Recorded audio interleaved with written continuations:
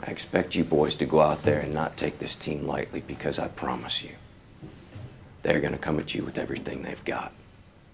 I expect you boys to execute. Yes, sir. Expect you boys to play football. Yes, sir. Yes, sir. Clear eyes, full hearts, can't lose. Can't lose! 3 Films and a Podcast has no claim of ownership on any film footage used in this episode. All film footage is owned in its entirety by the copyright holders and is used solely with the intent of film criticism, commentary, and education under fair use law. And just like every car in Too Fast, Too Furious, this podcast contains spoilers. Enjoy.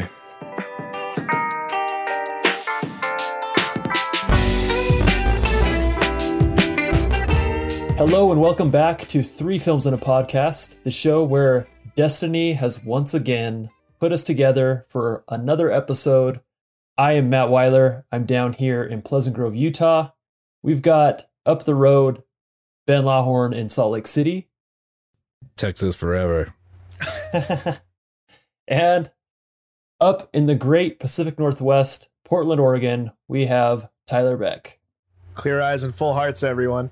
When you did that, I was like, what's a McNulty thing?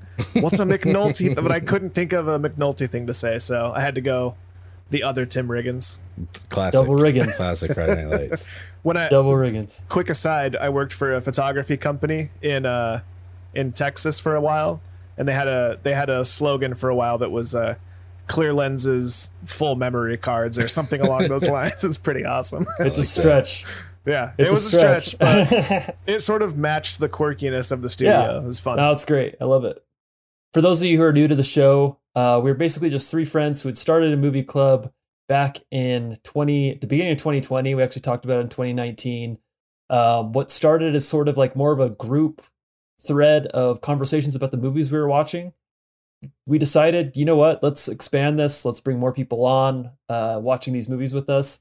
And so we decided to start a podcast, and almost a year later, here we are. We've got several episodes that you can find, Spotify, Apple Podcasts. Our favorite way to consume this is over YouTube. And yeah, just give us a listen anywhere.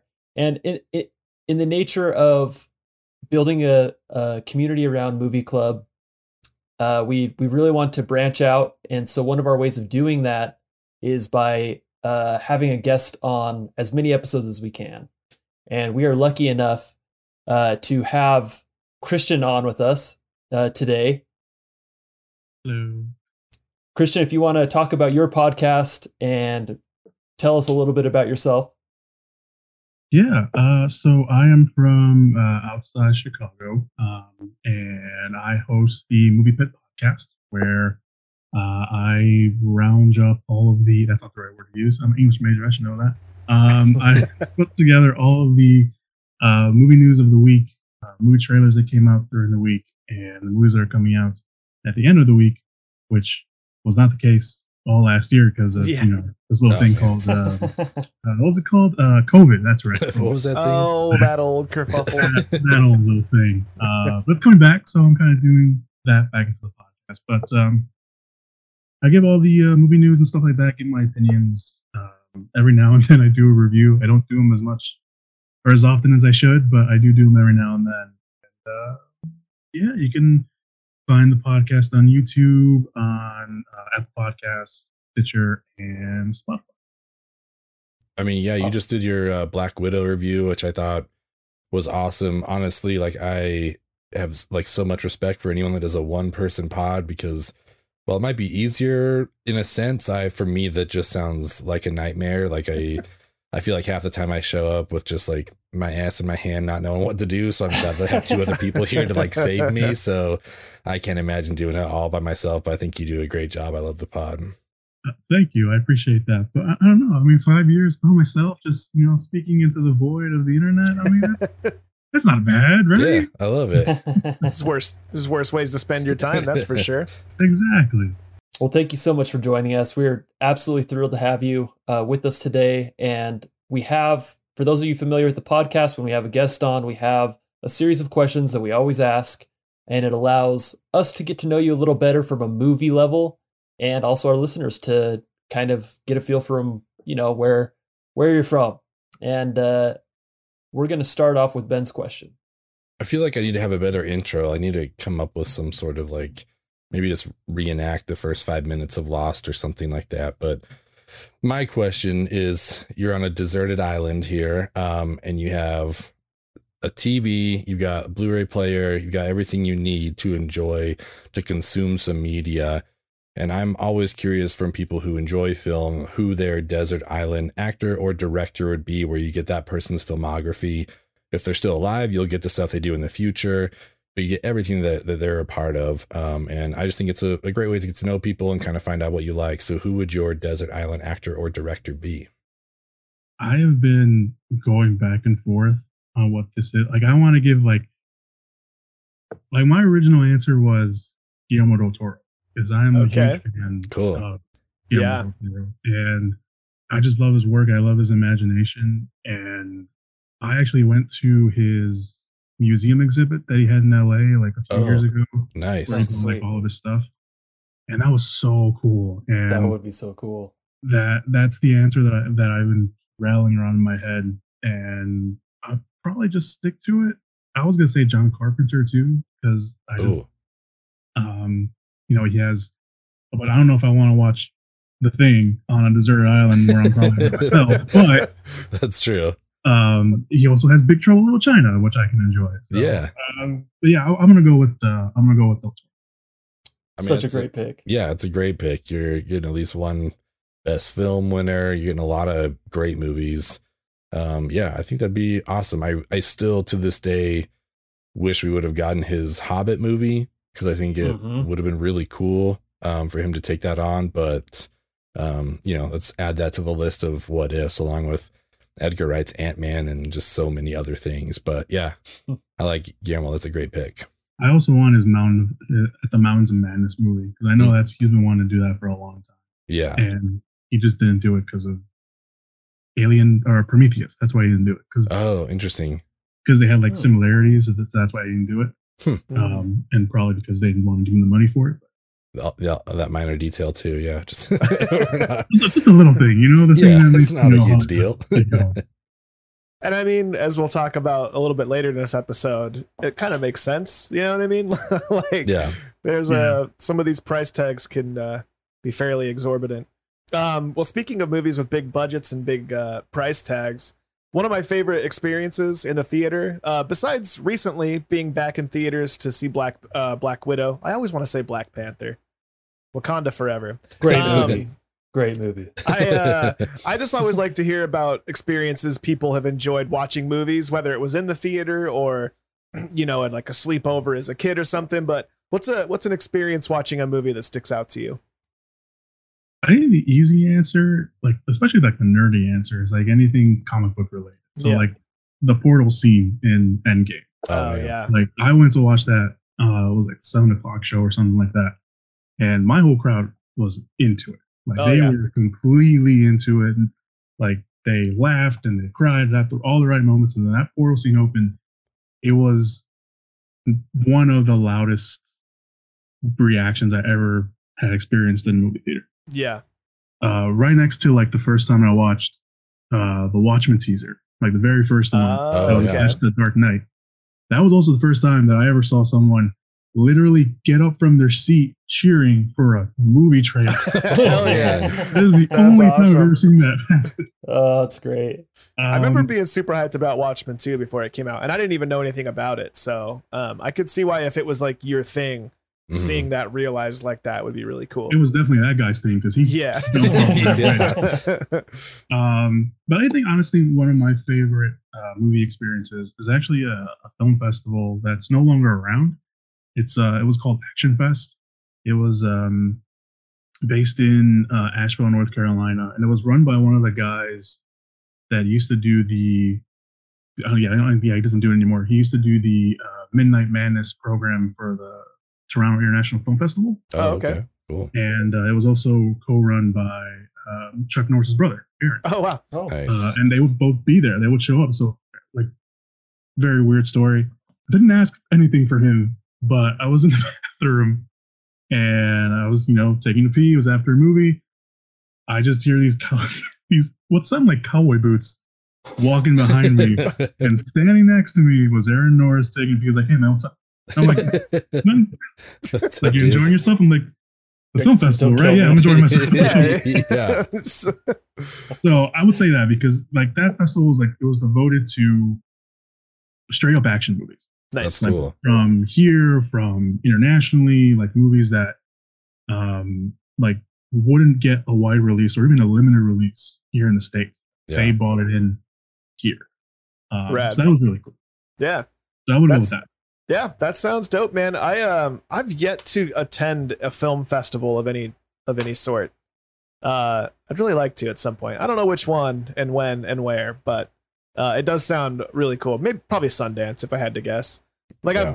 I've been to Sundance, like been to Park City during Sundance, but like I didn't ever do like the whole festival thing like a friend of the pod Palcher does. But I just wanted to mention, so my girlfriend's not a big Marvel person, like at all. She likes Guardians of the Galaxy because she likes Groot. That's pretty much it. But she, for whatever reason, I think it was on like BuzzFeed or something, she watched the portal scene from Endgame. Like it was like a list of like epic scenes in movies, right? Mm. So that one came up, and so we watched it together. And like, even though she'd never seen any of it, like she was affected by that portal scene. Like she got teared up, like when T'Challa comes out. Oh yeah. She was like, oh, she's like, she got, and like, she loves the Guardians of the Galaxy. So watching Drax do his thing and everything. So it was just like, that scene was so like, it's an understatement to say it was so good because even Oh, someone for who has sure. no attachment to it, like she got super hyped. So I'll never forget watching Endgame in theaters or Infinity War. Like those two movies in theaters were something I'm really glad I experienced like with the masses as it happened. Yeah, honestly, I think like the Portals song from the soundtrack probably ended up in like my Spotify year in review because like just that music is so good and that adds so much to that scene. Like it's so powerful that whole soundtrack, the whole score is fantastic. But there are definitely times I'm like, I just want to listen to Portals again because it's so powerful. It's Yeah. it's wonderful. I love it. Yeah.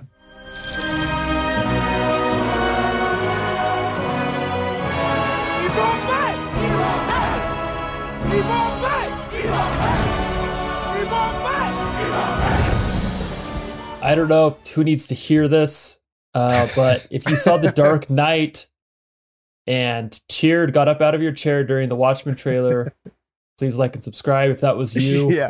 sir, please. We'd love to Please. have you We'll on the talk about pod. Watchmen. Yeah. We'll do a special little pod about Watchmen.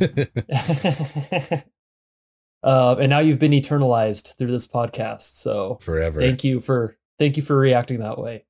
My question, we've done a couple rounds actually now, where the theme is unsung gems. And what an unsung gem is if you're familiar with the podcast, you already know, but I'm going to explain it for those who don't.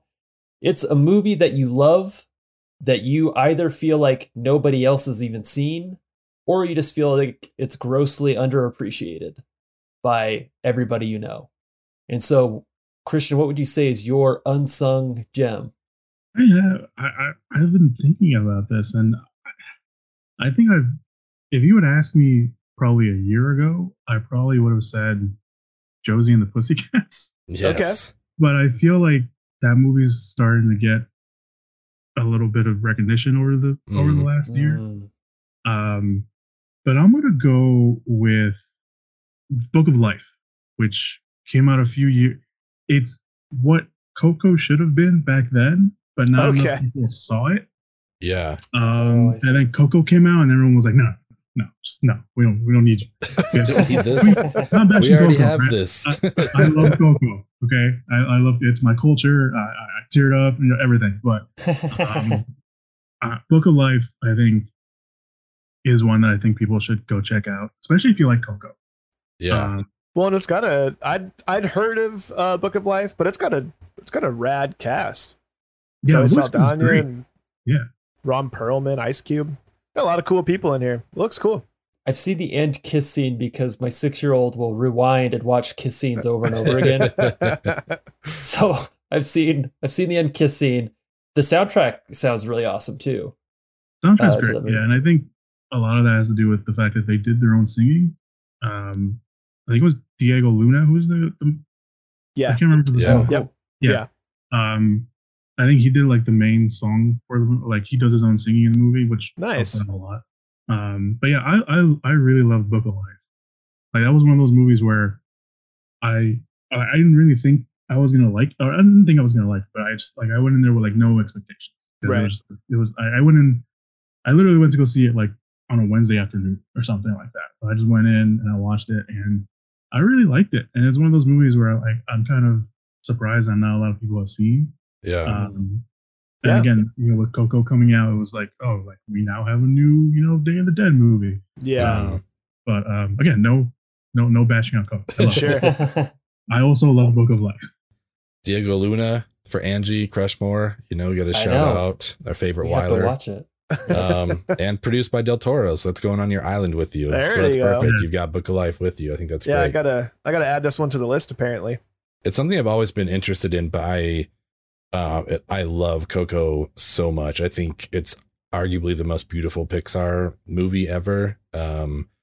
And I've just been like, I don't know why, just like not afraid to watch. I'm like, I just don't want to ruin what I love about Coco, to see this. But like, hearing, a good endorsement from you, I'm like, maybe it's worth checking out. Like they can be separate. It's just hard when they come out so close together. It's like, you feel like you got to choose sides, but I do Yeah, for love sure, need to Diego check it Luna out. and Zoe Saldana. So yeah, it looks like a great cast.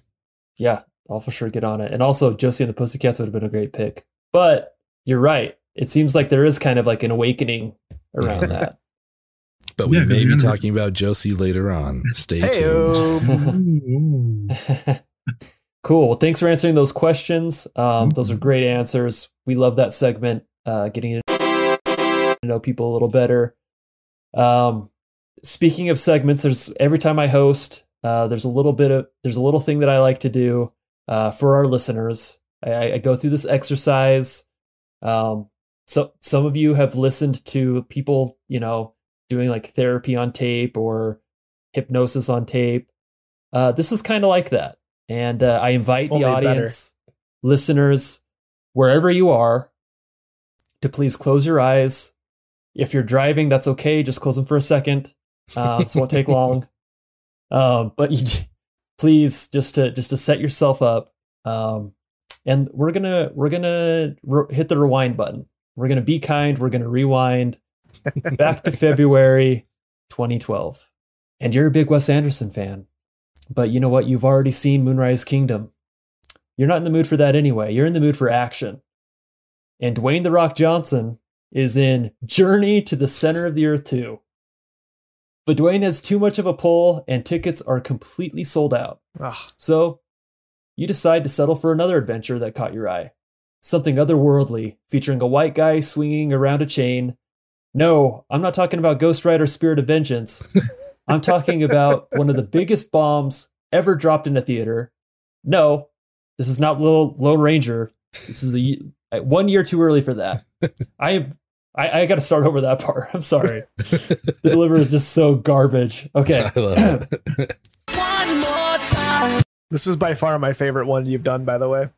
Yeah, this is I decided I'm gonna stop reading what it says. I might just like try to delete it from my personal instance of the Drive doc, because I literally want to close my eyes and react to what you're just saying. enjoy it.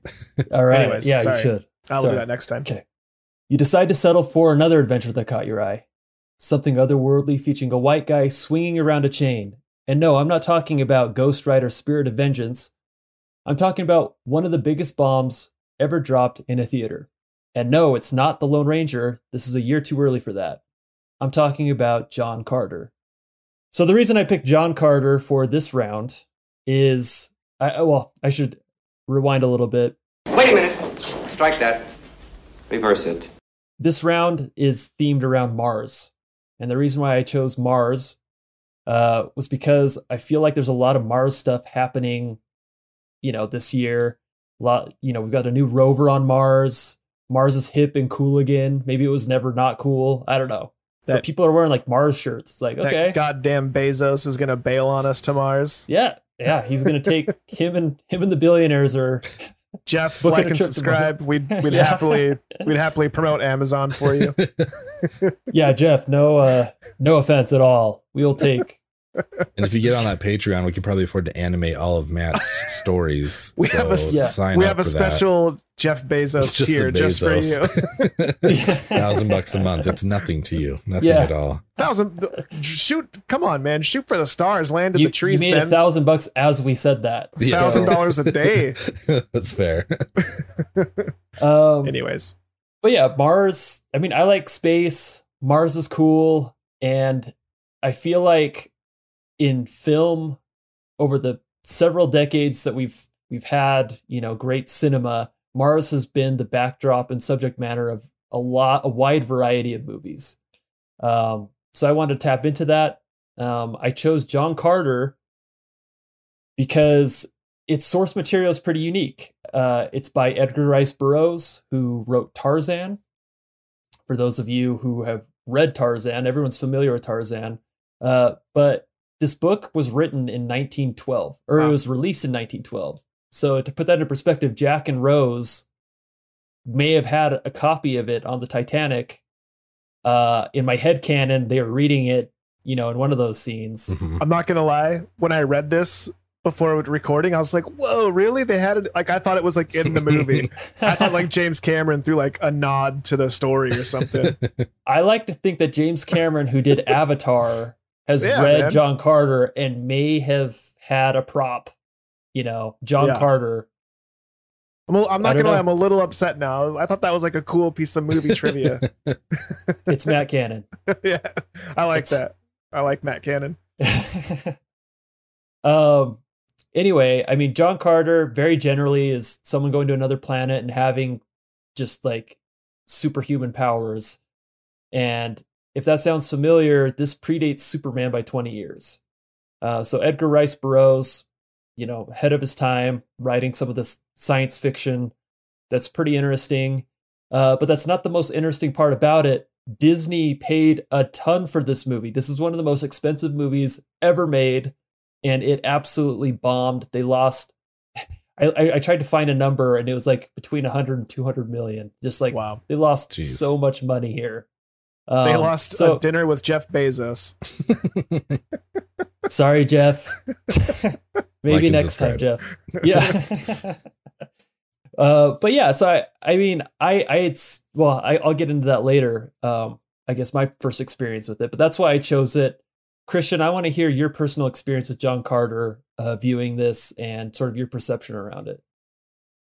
So I remember going to the movies and watching this, probably the day after it came out, that Saturday, and I was somewhat familiar with John Carter and the whole series of books. Not a lot, but I was somewhat familiar with that, and so I was kind of excited. I had known that because the very little that I knew, so I knew that George Lucas was inspired by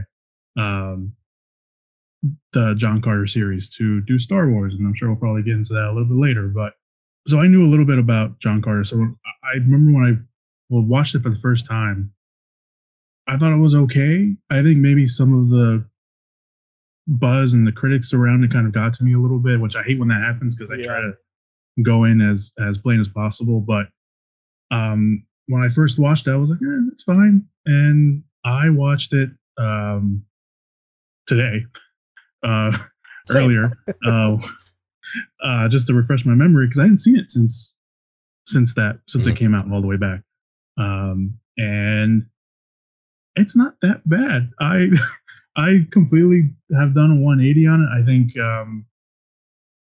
I really enjoy that first hour because that first hour moves very quickly. Yeah. By the time I realized that it was already an hour in, and I was like, oh wow, this is okay. And then after that, it kind of slows down a little bit. But overall, I really liked it. I don't know why there's so much kind of hate for it. I think most of it comes from some of the insider stuff, which I think I know we'll get into a little bit later. But overall, I liked it. Like I'm not ashamed to say that I changed my opinion, and the critics got to me back when I was youthful age of however old I was in 2012. But yeah. Well, Cool. Christian, you're a man after my own heart because the boys on the pod here know, and I know you've listened to a few of our episodes, so maybe you know, but I try to go into everything completely blind.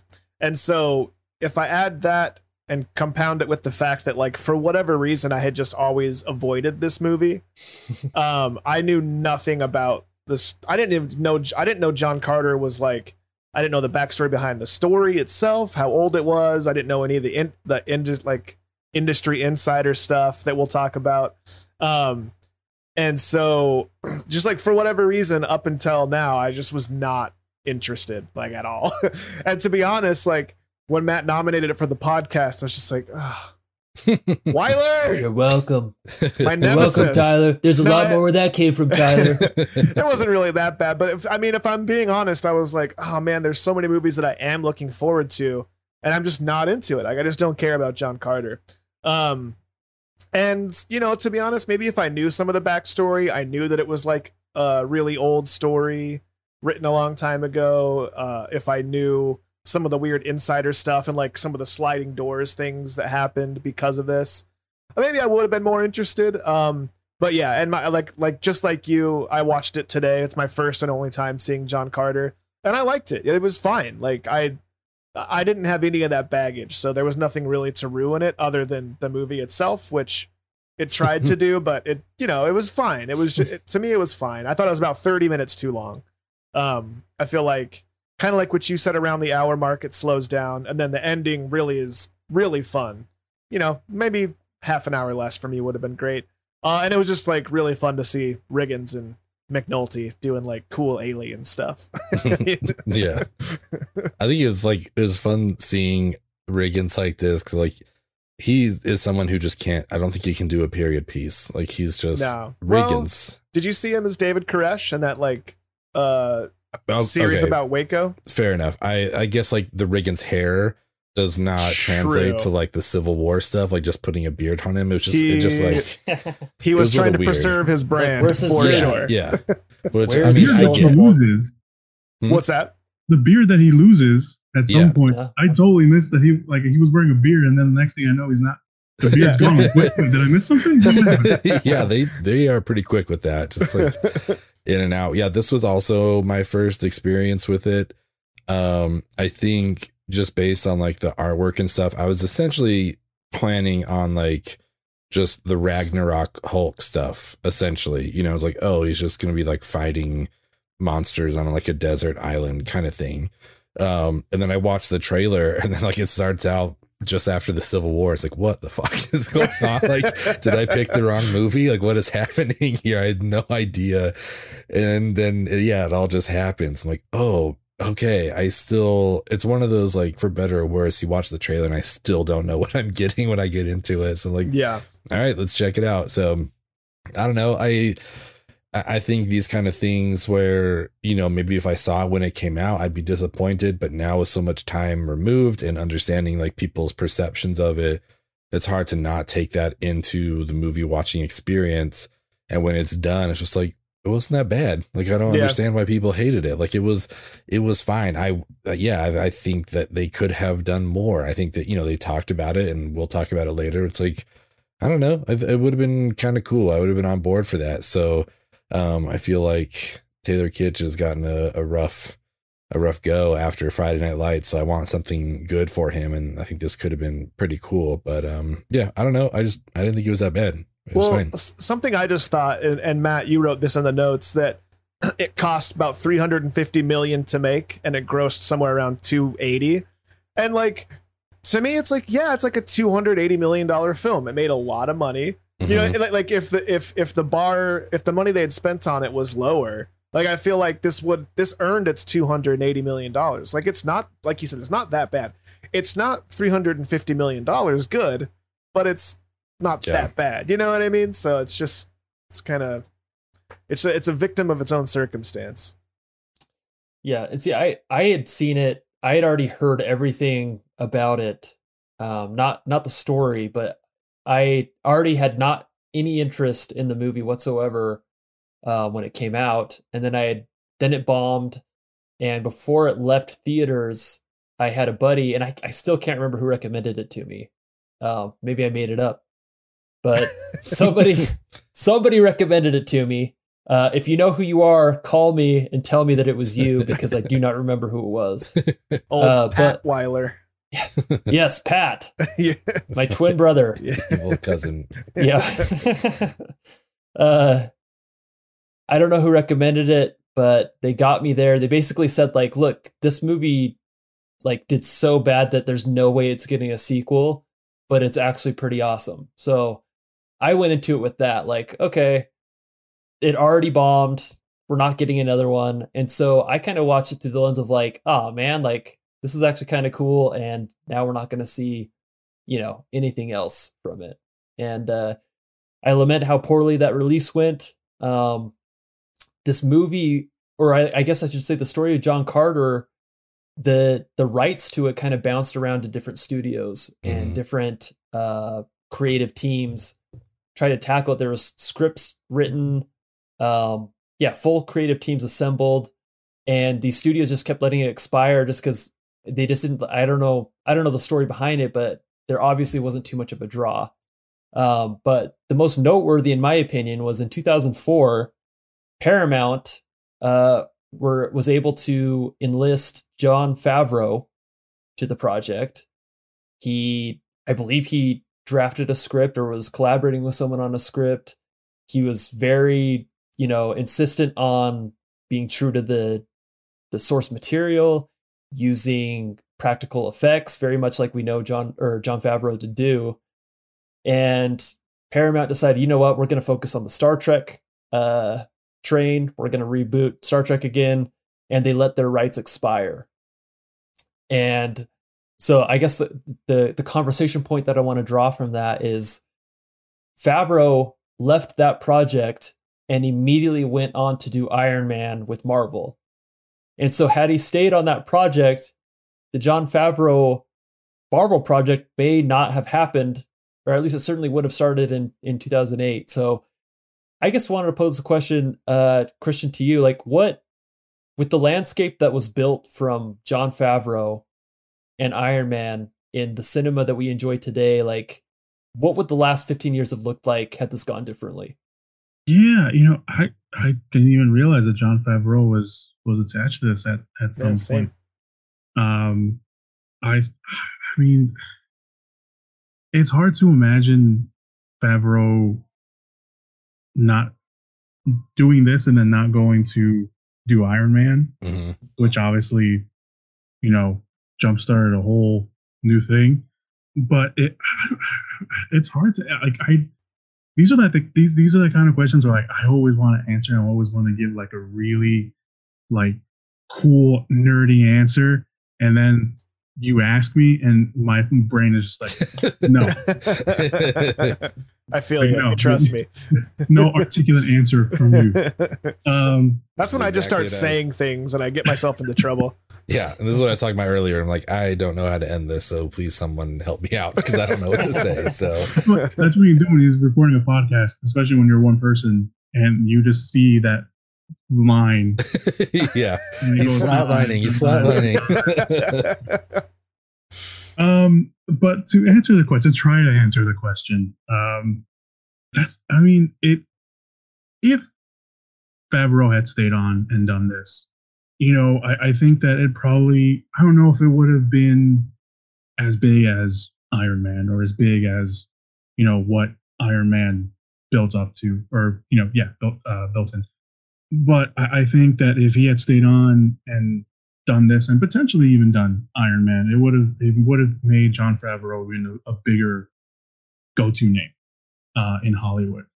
And would we have a John Carter universe or franchise because of it? I mean, that's a pretty decent question. It all just kind of bleeds into something else, but I don't want to get too far ahead of myself with the answer. But it also would have come down to what the studio would have allowed him to do. Yeah. And what Jon Favreau, you said that he wanted to be close to source material. Like, yeah, that works. But, like I mentioned, this was John Carter has been mined to the very deep end of that cave. And there's only so much you can recycle before fans, even if it's the thing that the granddaddy of it all, that fans will accept and be like, okay, let's go through this again. So I don't know if he had stayed on, would it have changed cinema? Probably, yeah. I mean, it's yeah. I mean, that's the long answer short. Yes, it would have changed. Please, someone else talk, because I'm yeah, man. For me, it's like, it's hard for me to believe they wouldn't have pursued the comic books. I think it probably would have eventually been the more like traditionally popular comic book characters, like Spider-Man or something, jumpstarting the MCU.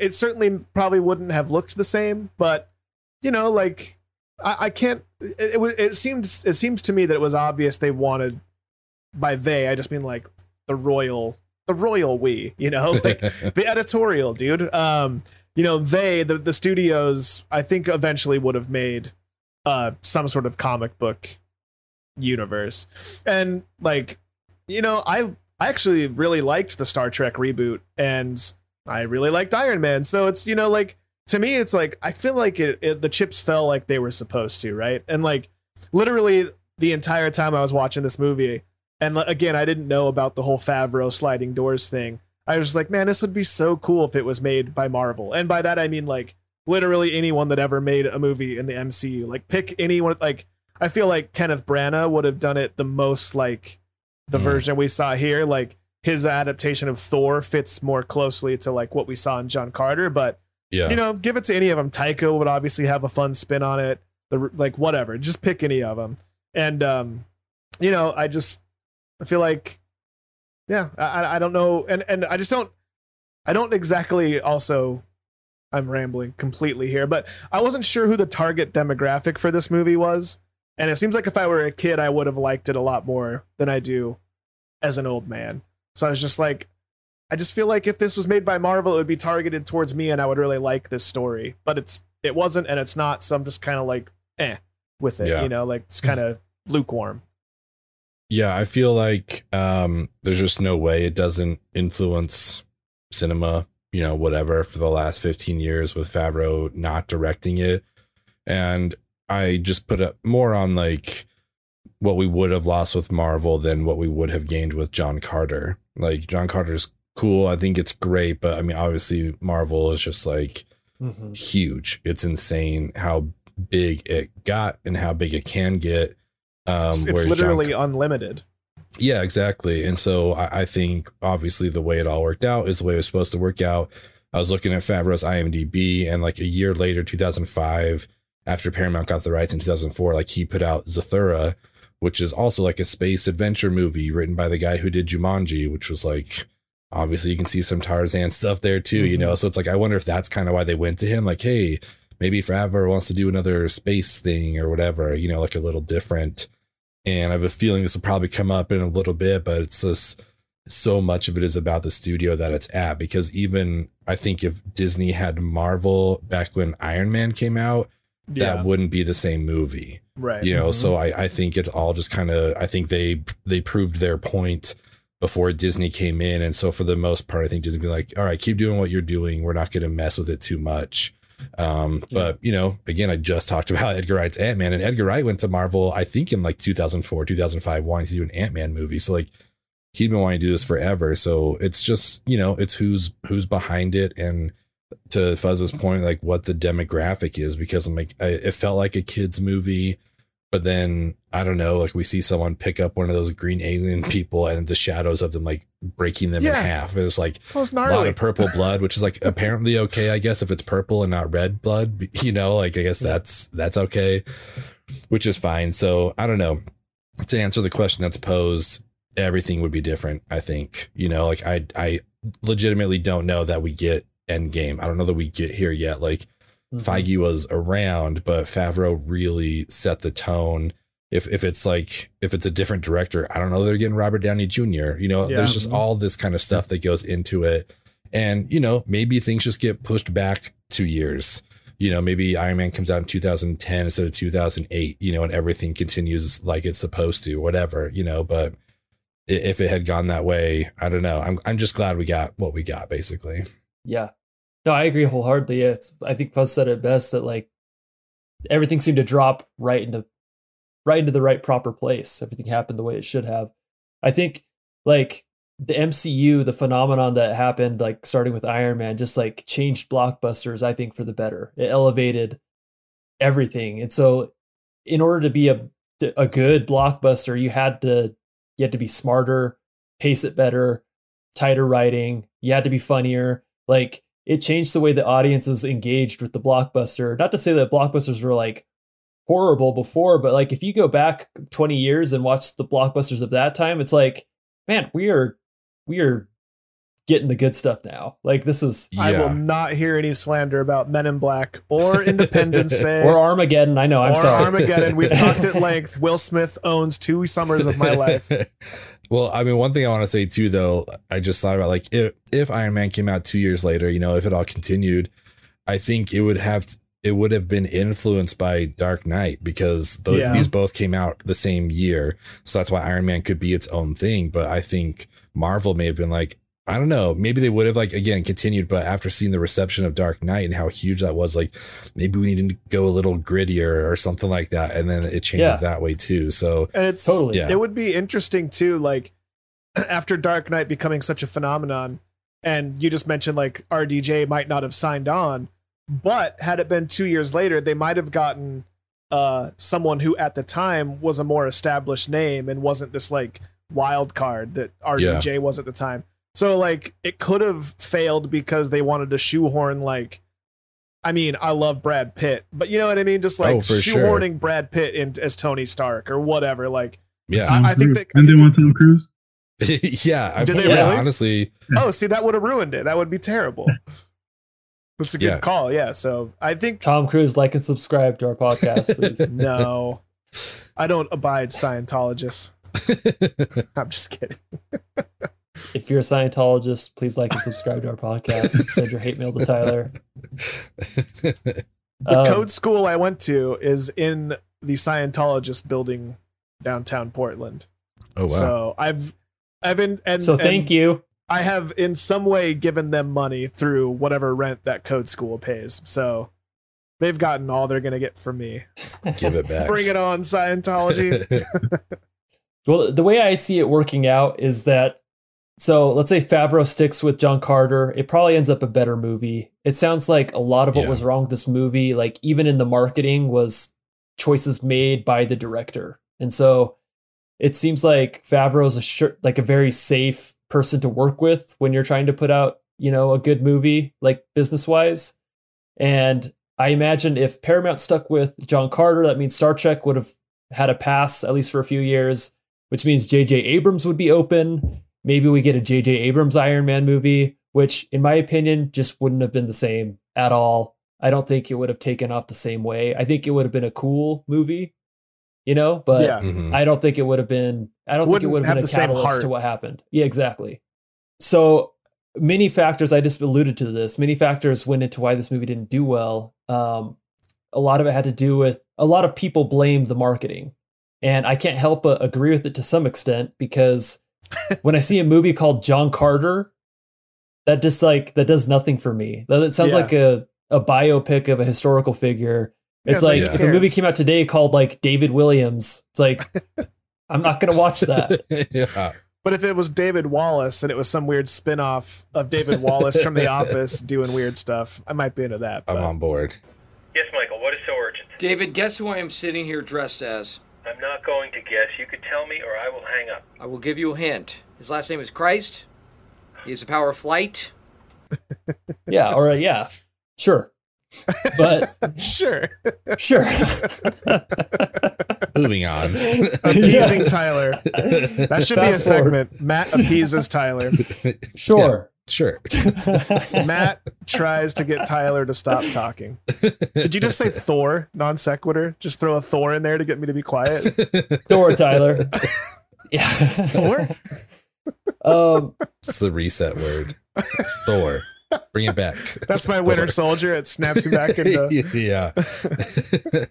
But it was funny because like they tossed around different names for this movie, and I feel like the name is the beginning of the marketing problem. I don't know what the other stuff was, but like, I mean, they didn't advertise that it was like an Edgar Rice Burroughs, source material.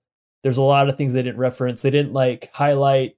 What was the other thing they didn't highlight? There were some weird choices in the trailer. Like apparently they put a Led Zeppelin song in the trailer. It's like, this is kind of a disconnect. But the one thing that I thought was kind of funny was the Disney, the studio, had previously done a movie called Mars Needs Moms, and it bombed as well. Yeah. And their takeaway was that people didn't like Mars in the title. But what I don't understand is like maybe people don't like moms in the title. Like you decided Mars was the problematic word there? I don't know. Yeah, that's strange. The question I want to pose to you guys is how do you fix John Carter? Whether it's the movie itself, whether it's the marketing around it, like what do you think would have fixed? What are the smallest changes you could make to this movie to fix it? And what do you think, Christian? The marketing, yeah. This was one of the first movies where I remember disliking the marketing. Like it was the only movie that I remember disliking the marketing the way it was, because it's interesting. I remember, it's the weirdest thing. I was like, I can hate everything else about, or dislike everything. I can dislike anything else about a movie. No, the marketing is what got me for this movie.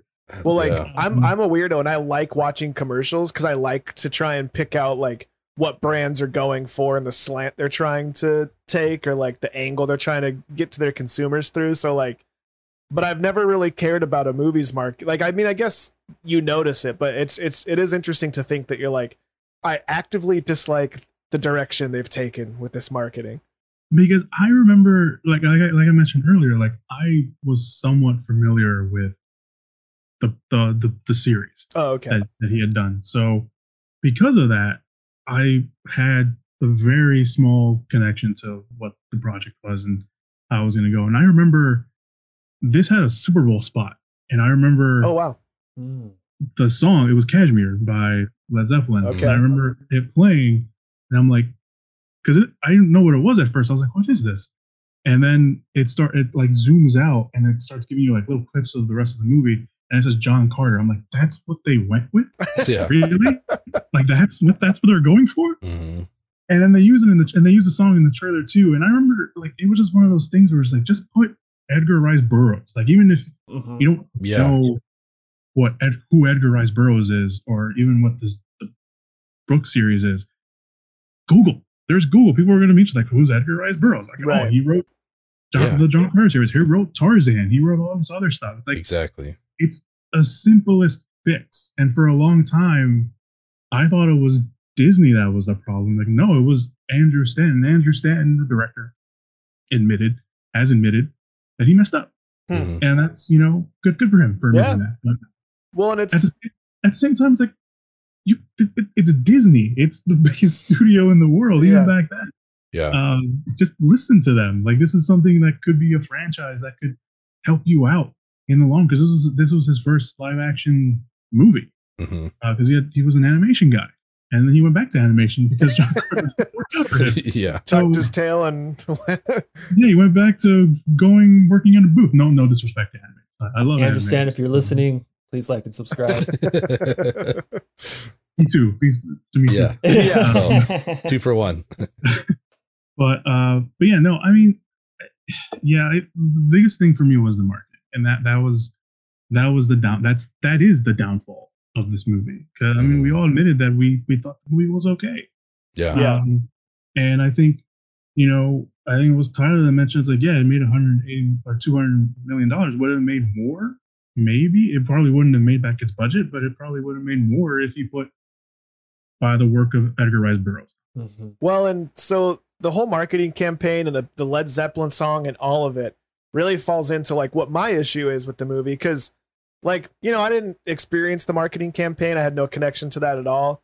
And for me watching this, I was just like, I don't know who this movie's for. Ben, you mentioned it before, but it's like, this is either a kid's movie they tried to make for adults, or an adult movie they've tried to make for kids. And either way, like, they can't decide what it is. Like, it could lean into it being a little bit darker, a little bit heavier, a little more thematic and whatever, or they could lean in and go a little bit goofier and more zany or more just like fun action, which it's certainly, I would say it's more of a kids movie trying to be an adult movie, but it's like, so if it's a kids movie, then why they don't give a shit about Led Zeppelin, right? Like in 2008, I don't know what kids were listening to at the time, but like there's a million other songs they could have chosen. There's a million other artists. Like, was that like Fall Out Boy time or something? Like, like just throw a Fall Out Boy song in there or whatever. You know what I mean? Like, I don't know what the song would be, but it makes more sense than Led Zeppelin because Led Zeppelin makes no sense at all. Yeah. So to me, it just seemed like, I just don't think anyone, and maybe it's just because the studio and the director couldn't agree on an angle of attack, and so this is where it landed. But someone needed to give somewhere and just like let this thing be what it was supposed to be. The ironic thing is that I think Andrew Stanton was like, I think he's even quoted saying like, "This is not a kids movie." Like he's coming from Pixar animation. He's like, "This is not a kids movie." Yeah, see, well, it's that's like so problem. it's a kid movie guy trying as hard as he can to make a not kids movie. Yeah, and sort of failing. He Still just making a doesn't kids have it in movie. Yeah. It's funny because like I was watching this and I was wondering like who did they get to direct this, because I'm kind of on board. Like I think Christian's point earlier was great. Like the first hour was moving. I'm like, all right, like this is cool. I like this, whatever.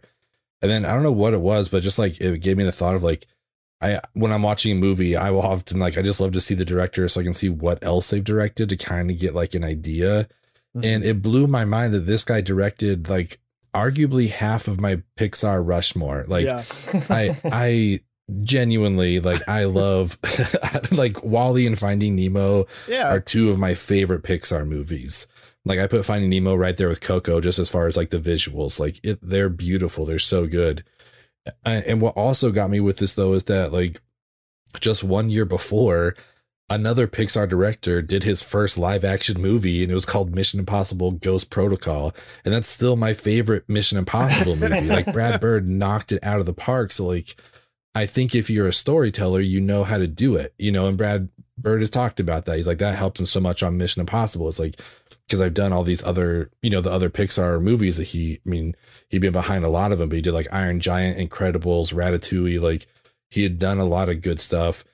Arguably, I mean, he followed up Mission Impossible with Tomorrowland, so don't bring that up against me, but Mission Impossible is fucking awesome. Like I love that movie. It's still my favorite. That Burj Khalifa scene, I don't think it's been topped. So it was just so weird to me. I'm like, well, Pixar, they have good directors, so I don't know where it went wrong with this guy. Like Christian brought up, he admitted, the director, Andrew Stanton, right? Yeah. He admitted that he just got kind of power hungry, just had all the money in the studio backing and just like basically just did too much. He just like overdid it, I think. I also wondered too, like when I was watching this and hearing all these words, I was just like, what is going on right now? Like, this is so like, it reminded me of like, I don't read a lot of them and for a reason, but like if I ever read like a Tom Clancy book and I just get all like the Russian people's names, I'm like, I don't remember who any of these people are, because like they introduced me like 8 people. I'm like, I don't remember who these people are. And that kind of felt like this too, where it's just like all these strange names. I am Dotar Sojak. Which should be fine though, because then I don't know if they were just like, you know, pardon the pun, but just too alien or something. But it made me think about Star Wars. Like, I don't think people were just like, who's Jabba the Hutt? That's weird, you know, or what's like, what's Darth Vader? But in this one, it's like all these weird kind of repeating things, you know, like I had like, they kept, everyone was Jakar. I'm like, I was like, Jakar, does Jakar mean, is that just like a general word for like a person, like my boss, or is it like a king? Like, what is it, you know, like, and Defoe's like Tars Tarkus, and the other guy was like Kantos Khan, and just like all these weird things. And it's like, they could see the difference in the visuals, but like bringing up all the different names for their planets versus ours, like it just, that kind of stuff makes me think like this, there's no way this was a kid's movie, because they're just giving you way too much information that probably isn't super relevant. I don't know.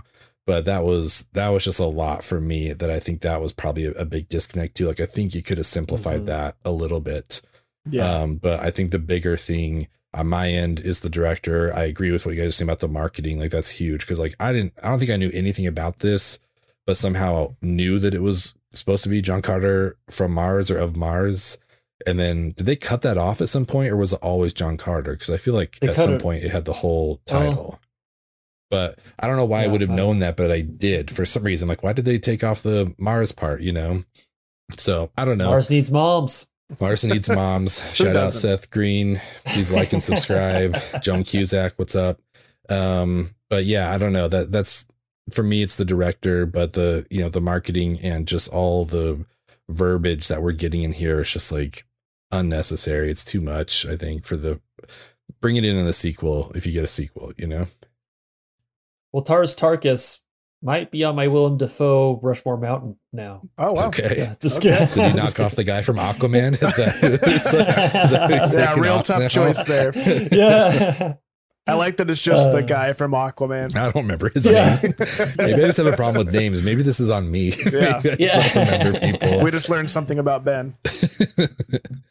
So do we want the sequel to this movie, or would we rather see a reboot? Do we like the story enough to have a reboot? Like, what's the feeling around this? I wouldn't mind a sequel. I think, you know, especially now, like everything, like not everything. I don't want to be one of those people, but most things are getting like sequels to like movies that came out like 10, 20 years ago. So, I mean, if they did that with John Carter, I mean, it wouldn't be that bad. I mean, I wouldn't mind a sequel. Like, poor Taylor Kitsch, you know, he had a bad run in Hollywood, you know, with this and Battleship and Savages, and you know, it was just like, well, when is he going to catch? I know, I had such high hopes for Savages. Yeah. So did I. And I walked out of the theater. And I was like, yeah, it's a bummer. It's a bummer, big bummer. But I mean, the cast is pretty good. I mean, you can bring back Taylor Kitsch. I mean, he's kind of done, you know, he's kind of paid for his dues with, you know, all these other projects. And I mean, I guess you can bring back Lynn Collins, who played the princess. Dafoe, I'm sure he'll enjoy the paycheck because he can just be in his pajamas all day. Oh, like yeah. he probably His character hasn't aged a day. Yeah. Exact same. I love it. So I mean, I wouldn't mind a sequel. I mean, I think they had enough there where they can expand on it and touch up on things and stuff like that. If they don't go the sequel route, maybe like a TV series or like a mini series or something like that. That would be kind of cool too. Just to expand the world and explain things and that's exactly what I was going to say. Like, I think a sequel would be fun if we had gotten it 8 years ago or something. I don't know, like 7 years ago. At this point, I think it's a topic that we have discussed quite a bit on here, but I think this works better as a limited series or just a series in general. You know, if these are based on books, spend some time, like make that whole first episode just right before he ends up on Mars. You know what I mean? Like, give me that time. Like, let's see the backstory a little more. Cause like, I got what happened and they explained what happened, but if I see that in real time, it means more to me. You know, it's just like, for me, it's just kind of weird when he kisses her. I'm like, well, I mean, how long ago is this that your wife died? Like, I don't have any like real. We're seeing flashbacks reference of your wife still. Yeah. So it's just like, I don't. It's like, we just watched you bury your wife, dude. Like, what's going on? We're not ready for this. Yeah, he kisses like the new girl and it like flashes to his wife, and then he looks down and it's like 20 minutes later, he's like, I don't need my wedding rings. This is cool. It's like, okay, I don't know. So I think this just works great as I think this works great as a limited series. Like, give me the time to digest all these names. And just like, let's go into the story a little bit more. I think this, and again, like if this is from like an author who did Tarzan, I don't know how big the John Carter series was. I imagine it's pretty big, but this just seems like there's a lot of parallels here. I believe if there's a lot of books to the Game of Thrones thing, like give me that HBO John Carter series. Like, that's what I want. I don't want the Disney version. Like give me something more. Well, yeah, just this movie alone lends itself to a number of different episodes. Like you said, we can spend the first episode in New York after the Civil War, or in Arizona or wherever. Mm-hmm. We can spend a whole episode of him like in captivity fighting whatever the green guys' names are, and like earning his freedom and becoming, the right hands or whatever his name is. Then Yeah. the episode I really want to see is them on the river. Like, I want to spend a whole episode on that river, and maybe they run into some rapids, or they get attacked by like a sea monster or something. Like, there's a lot of cool stuff here, which is like, that's why it's like I like the story, but I'm just like, I just don't care. So like, I don't really care. They're not being a sequel doesn't bother me. I would rather see a reboot in the vein of a series, but again, I complain about this all the time. There's so many things to watch out there. Like, Yeah. it's fine. This John Carter can exist the way that it is, and that's fine for me. I don't know. I personally I would love the sequel. Even now, if they came out with the same cast, I would be down. But I mean, I'm always down like, for Taylor Kitsch. Yeah, I mean, I think he'd bring it. I think he brings it always, and I'd love to see him in more stuff. But I think it would also be cool. Like, I don't know what scenario Disney would do this, but like, what if they made a mini series off of Disney Plus? Continuing the story with that cast, even. Yeah. It would be really interesting, and I don't know. Even in real they won't time, do just set it forward 10 years. Yeah. Pick up in 10 years. You know what I mean? Like, what's Yeah, happened right. in this time? Let's see. Yeah. Yeah. I think it'd be cool. And because like part of what I like most about it was the Earth stuff. Like when they get Mhm. back and the sort of the suspense going on around like he's basically a fugitive from like these Martian beings when he's Yeah. on Earth. So Yeah, I thought that was a cool little. that could be that could be spin. a whole season 2. You know what I mean? Like Mhm. him running away, whatever. But I don't know. Yeah, Disney, if you're listening, We know you are. I Don't call I probably us. can't HBO, write it. If Yeah, you're listening, call us. Yeah. I don't want your call, Disney. Whoa. Oh wait, no, you're playing hard to get. I get it. You're nagging. Gotcha. So what would you say is your favorite part from this movie? And if you were to try to get someone to watch it, what would be your elevator pitch for it? I wrote down my favorite thing, hands down, was Woola, which is funny. Like you mentioned earlier, Ben, I had to Google I literally Googled John Carter six-legged dog. And like as soon as I typed John Carter six leg, it auto-filled the rest. Nice. And so I wasn't the only one that had to search it. So your point stands. But then when you were just talking a minute ago about when he buries his wife and whatever, I really liked the scene of him fighting with the cuts back of him burying his wife versus Mhm. like cut. I thought that was really cool. Yeah, so I would say that like that fight scene was probably my favorite. Shades of like the Battle of the Bastards and Jon Snow taking on the whole army, or attempting to take on the whole army. But if I were to like recommend someone watch it, it's like a fun, easy sci-fi adventure film. Like, you don't understand all the words and names and stuff, but it kind of doesn't matter. You get what's going on, and you see some cool stuff, and like you get to see Tim Riggins with his shirt off a lot, and he's all buff doing superhero stuff. So, I mean, what more could you possibly want? That's all you need. My favorite stuff was towards the beginning, basically like right when he lands on Mars, up until he like begins to understand what they're saying because of whatever she gives him or they give them. Like just the not having the same kind of bone density and the gravity, just like the jumping and not being able to get his footing. Like that's funny. It may have gone on a little too long, but I like that kind of humor of someone who's like, just like, the whole fish out of water thing. Them just like continuing to call him Virginia for some reason. I thought was super funny. He's like, no, it's not my name. It's where I'm from. And he was like, Virginia. It's like, Virginia!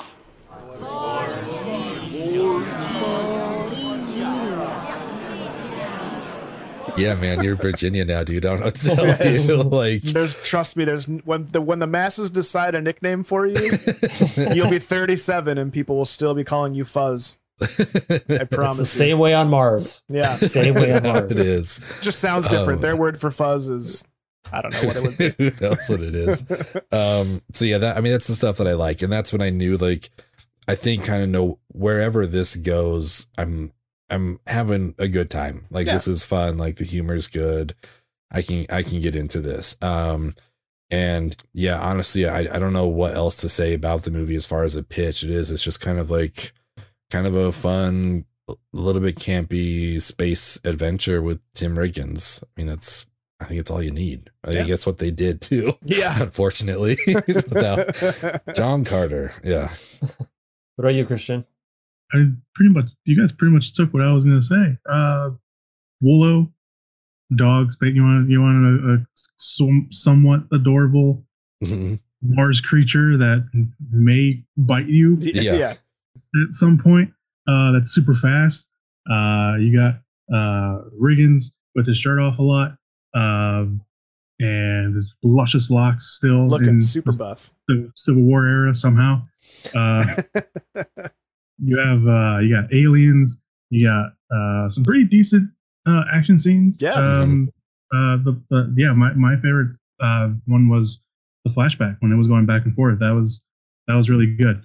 That was good. That was a good moment too. I mean, that kind of just changed for the character of John Carter. And I don't think the CG was too bad, other than the flying scenes. I think it's when you could really tell, like when there's straight on shots. But like for the most part, watching some of the behind the scenes stuff, I'm like, oh, this was obviously almost literally all green screen. And I'm like, they did a pretty good job. Yeah. It was all right. They built the world. I will say, I just thought of this. Well, I didn't just think of it. I thought of it earlier, but I just remembered it now.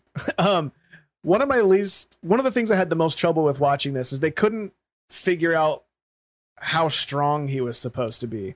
Because at some points he's just ripping chains off the wall and he's killing people with one punch and he's taking on a whole army and people are just flying. And then like he kind of like can't break the rock, and then he does break the rock, and then that same rock he can just swing around like it's nothing. It's just like, I don't know how strong this guy is supposed to be. Like it never like connected with me, and it sort of like, you know, suspension of disbelief and all that. And I understand I'm watching a movie about a guy that got telegraphed to Mars, but it's just like, I'm just like, well, but like I have to be able to like buy into it at some point, right? And it's just like, I just don't think they could ever figure out like what sort of power he was supposed to have. You know what I mean? Mm-hmm.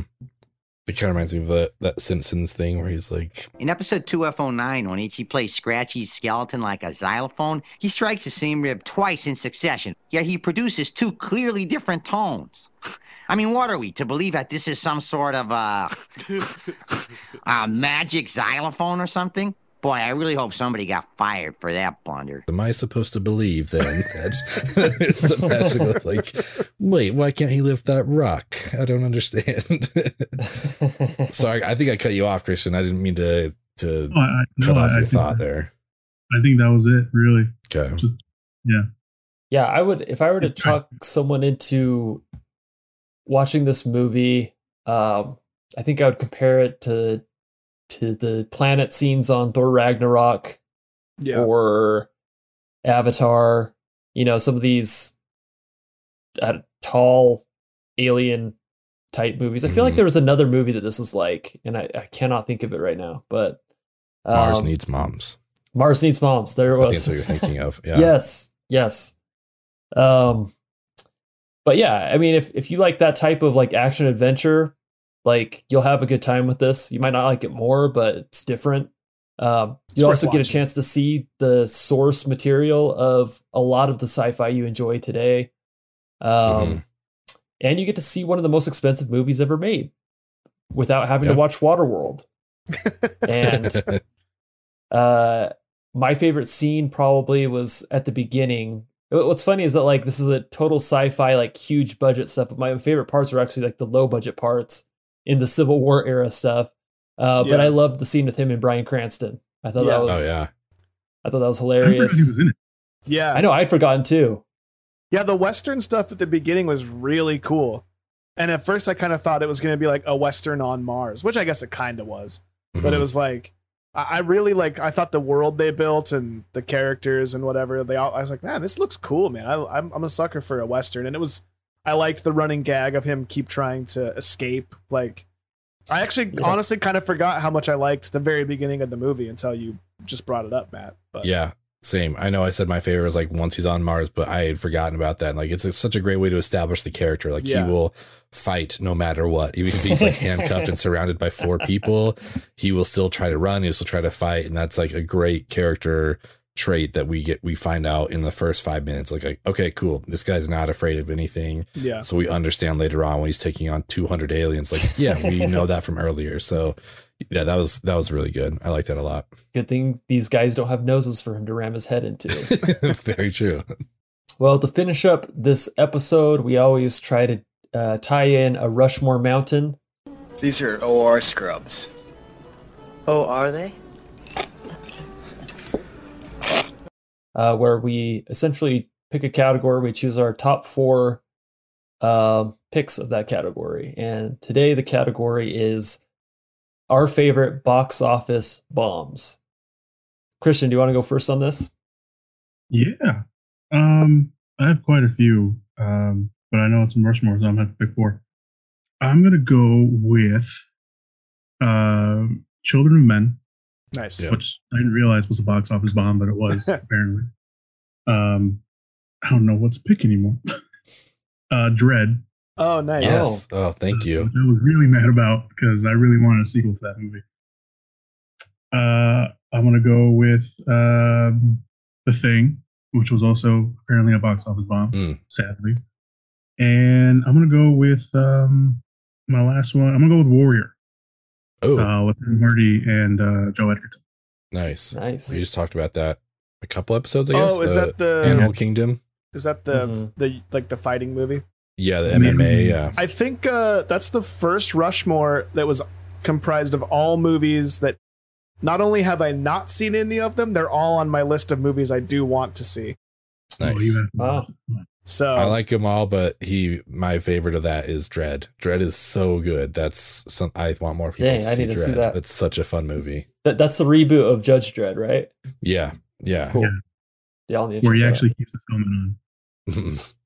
Nice. Yeah, I need to check that out. What about you, Tyler? So I was going through lists, as we always do. I've talked about at length that my recall, just for whatever reason, is not great with like, hey, what's your favorite X? But like, I can quote movies and song lyrics and whatever, but I don't know when to pay my bills on time, and I don't have the type of recall to build a Rushmore. So I have to go to lists online. And there's a lot of stuff. This was like one of the first ones where I was like, I had way too many to whittle down, kind of like you were talking about, Christian, but I had to just whittle it down to like, of all the movies I had in my pool, which are the first 4 that I would watch. And in no particular order, I put Donnie Darko. Sometimes I doubt your commitment to sparkle motion. Fight Club, Scott Pilgrim versus the World, and The Shawshank Redemption. Those are all movies that if I see them on TV, I'll certainly stop. And I've got some honorable mentions that I'll talk about after you guys give your lists. But yeah, that's my 4. I was surprised in compiling my list how many of them are music related. I didn't anticipate this at all, but my first one is also Scott Pilgrim.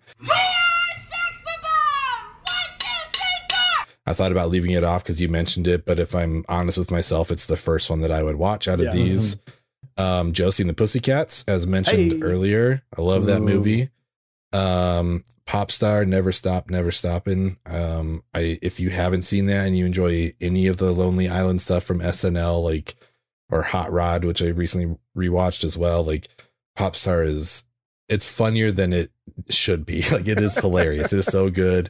As a Bill Hader, diehard stan, he's so good in it. So check out Pop Star if you haven't. And then my last one if we do a round 3 of Unsung Gems, this will probably be my nomination.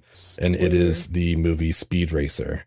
Oh, nice. I really enjoy this movie. I think it just got kind of trashed on and didn't make a lot of its money back. But I think it's one of the most true to the comic movies, I think, ever, or the cartoon. But yeah, Speed Racer would be on there. I also have some honorable mentions that we can get into after Matt. Awesome. Those are great picks. Yeah, Josie and the Pussycats. That's one that probably should have made mine, but I'll let you keep it. Well, and I just wanted to say too, I mentioned earlier off this, but the idea of a box office bomb was so weird to kind of figure out, because I also, like Tyler, started looking at lists, And I would look at some and it's like, and they only made $14 million profit. I'm like, well, then that's not a bomb. Like they got their money back, you know. It's like, if you have the word profit in there, I feel like this disqualifies it. So just to clarify, all of mine lost money, but I do have some on here that were just like, oh, it didn't make $1 billion like it was supposed to, so it's a bomb. It's like, it still made money. I don't know. So I didn't look into any of that at all because I knew that it would make me have to think, and I was like, whatever. These are all on a couple of different lists, so it works. Yeah. Mine would be Ghostbusters 2016. Nice. Loved that movie. It's a shame. You know, I would have loved to see that lineup do more movies. Ben and I talked about this when it came out, and I feel like it was the editing that ruined that movie. I felt like they wanted to have like snappy dialogue, but there was just too much space in between like all the jokes. I mean, do you remember talking about that, Ben? Yes, I think it was a mix of that and all the fragile masculinity from the white guys who didn't want to go see it because it was going to take away their Ghostbusters. I think those were the two big things. But yeah, and I'm almost embarrassed to say it, but like, I love that movie and Chris Hemsworth in it. Like it's, I don't mean to shout out like the one guy in it, but he's so fucking funny in this. But like, I love everyone. Kristen Wiig is great. Like the whole cast is great. Kate McKinnon was awesome in it. But I think that was like, I feel like that's the movie that kind of gave us Ragnarok. It's like, oh, Chris Hemsworth is more than just hot. That's crazy. Like he can be funny. That's so is cool. He ever? So, I do like that Ghostbusters movie. If you're a fragile sorry, Matt. white male, it's okay. It's okay. If you're a fragile white male, you are. Oh, I was just gonna. I don't know. You're gonna get your Ghostbusters. I was gonna get us in trouble. Is what I was gonna get us. You're gonna get your Ghostbusters, and so you can be happy about that. And please don't like and subscribe. Don't like and subscribe. But if you want to join our Patreon, don't by all means. My second is Onward. That's a Pixar movie that I just absolutely love. I love the world they built. I wish it did better because I'd love to see more from that. Tenet. I'm sorry, was Onward like the first one from COVID that didn't get in the theater? Or did that one just not get? It did. It went in the theater? It was in the theater when COVID happened. And so it was in the theater for maybe a week and then it shut down. Yeah. Gotcha. And Tenet's kind of suffering from the same sickness. So Tenet was really awesome. I know Tenet would not have been on this list, under other circumstances, but be it as it may, the circumstances happened. And last on my list is a movie I haven't seen probably since it came out, but I remember I was obsessed with this movie when it came out. Titan AE. It was one of the coolest cartoons that I had remembered seeing. I was probably the perfect age for it because it was kind of feeling a little too old for Disney movies, but still young enough to go crazy over a cartoon. So I thought that movie ruled. The voice cast is really awesome. And so that'd be my Rushmore Mountain list. So I guess we'll turn the time over to honorable mentions for anyone who feels compelled to shout those. Yeah, I had Tenet on mine, but that was the one that fell into, it didn't make 10 billion. So it's a disappointment because the budget was 200 and it brought in 360 million. Yeah. So it almost doubled. It's in what it spent, but the expectations we have for a Nolan blockbuster is at least $1 billion, just I feel like there were discussions is it going to surpass Endgame or Avatar or whatever? So it's a disappointment in that context, but that's why I didn't put it on mine. But I have two, Iron Giant, which was also talked about earlier with Brad Bird. And then one of my favorite biopics, Man on the Moon, Jim Carrey one about Andy Kaufman. Yeah. The most interesting part of that for me is it made just under 48 million and the budget is listed at somewhere between 52 million and 82 million, and $30 million just seems like such a wide range of not being able to know how much this where's the 30 million. Sounds like we need an episode, just sort of a journal. Where's the 30? Yeah, you find the 30. Because I'm well, 48 million on a 52 million budget isn't horrible, but 48 million on an $82 million budget, it's yeah, that's a lot of money. I'm just man, that's Like if Avengers like there's a 30 million differential, I'm like, I get it, you know, a lot of stuff going on, but like Man on the Moon, like what is like where did that 30 million go? Milosh. I don't understand why you can't. Jim Carrey sitting on a $30 million what yacht. did Jim Carrey buy in character? Hey, Milosh, I don't understand. where'd you come in on your budget? I don't know, 52, like somewhere like 50, 80 million, somewhere, you know, 52, 80 million. I don't know. I don't know. I don't have the receipts, but somewhere in there. So anyways, yeah, those are my That's two, Iron wild. Giant and Man on the Moon. Yeah, I was surprised to see Spinal Tap was considered a box office flop.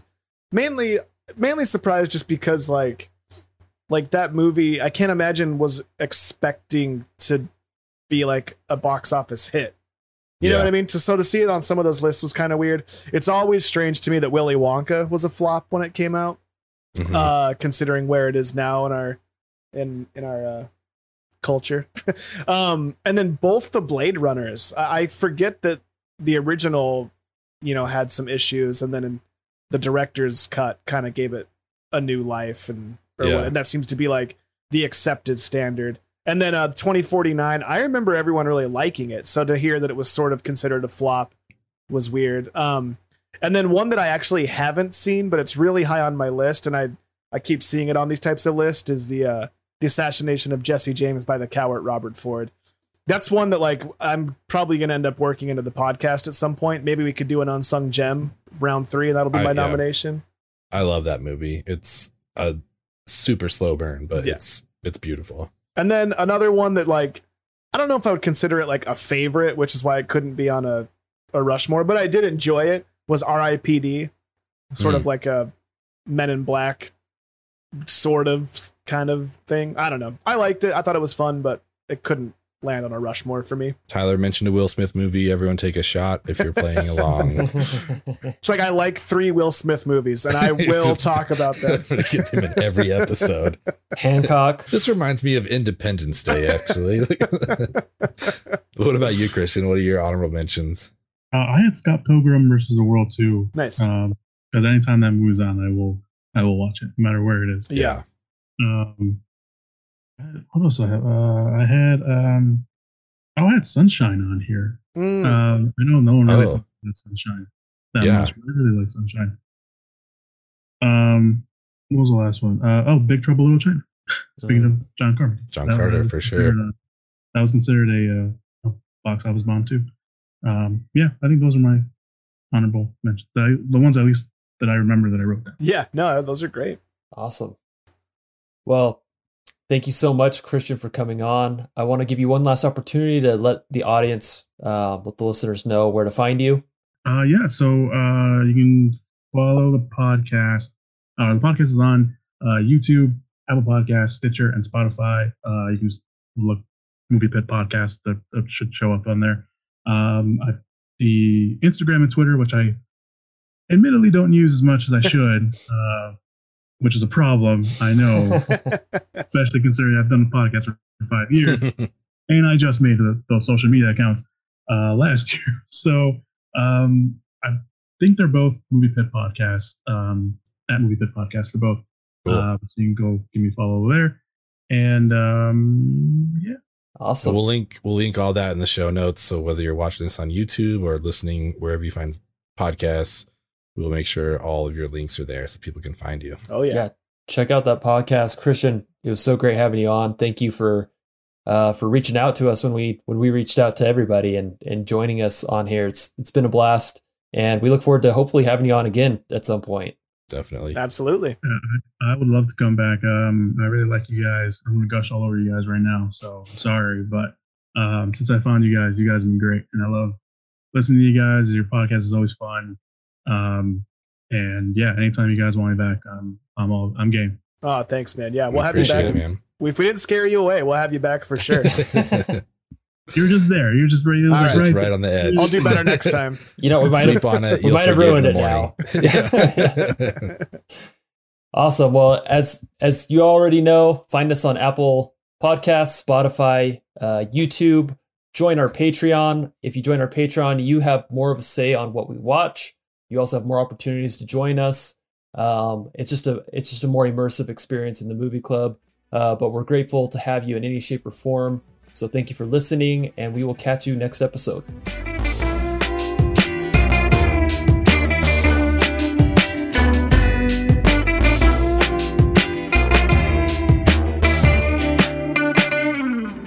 Take a look at the old man beating up the wrong guy. Oh man, wonder if you'll ever know who's in the best-selling show. Is there life?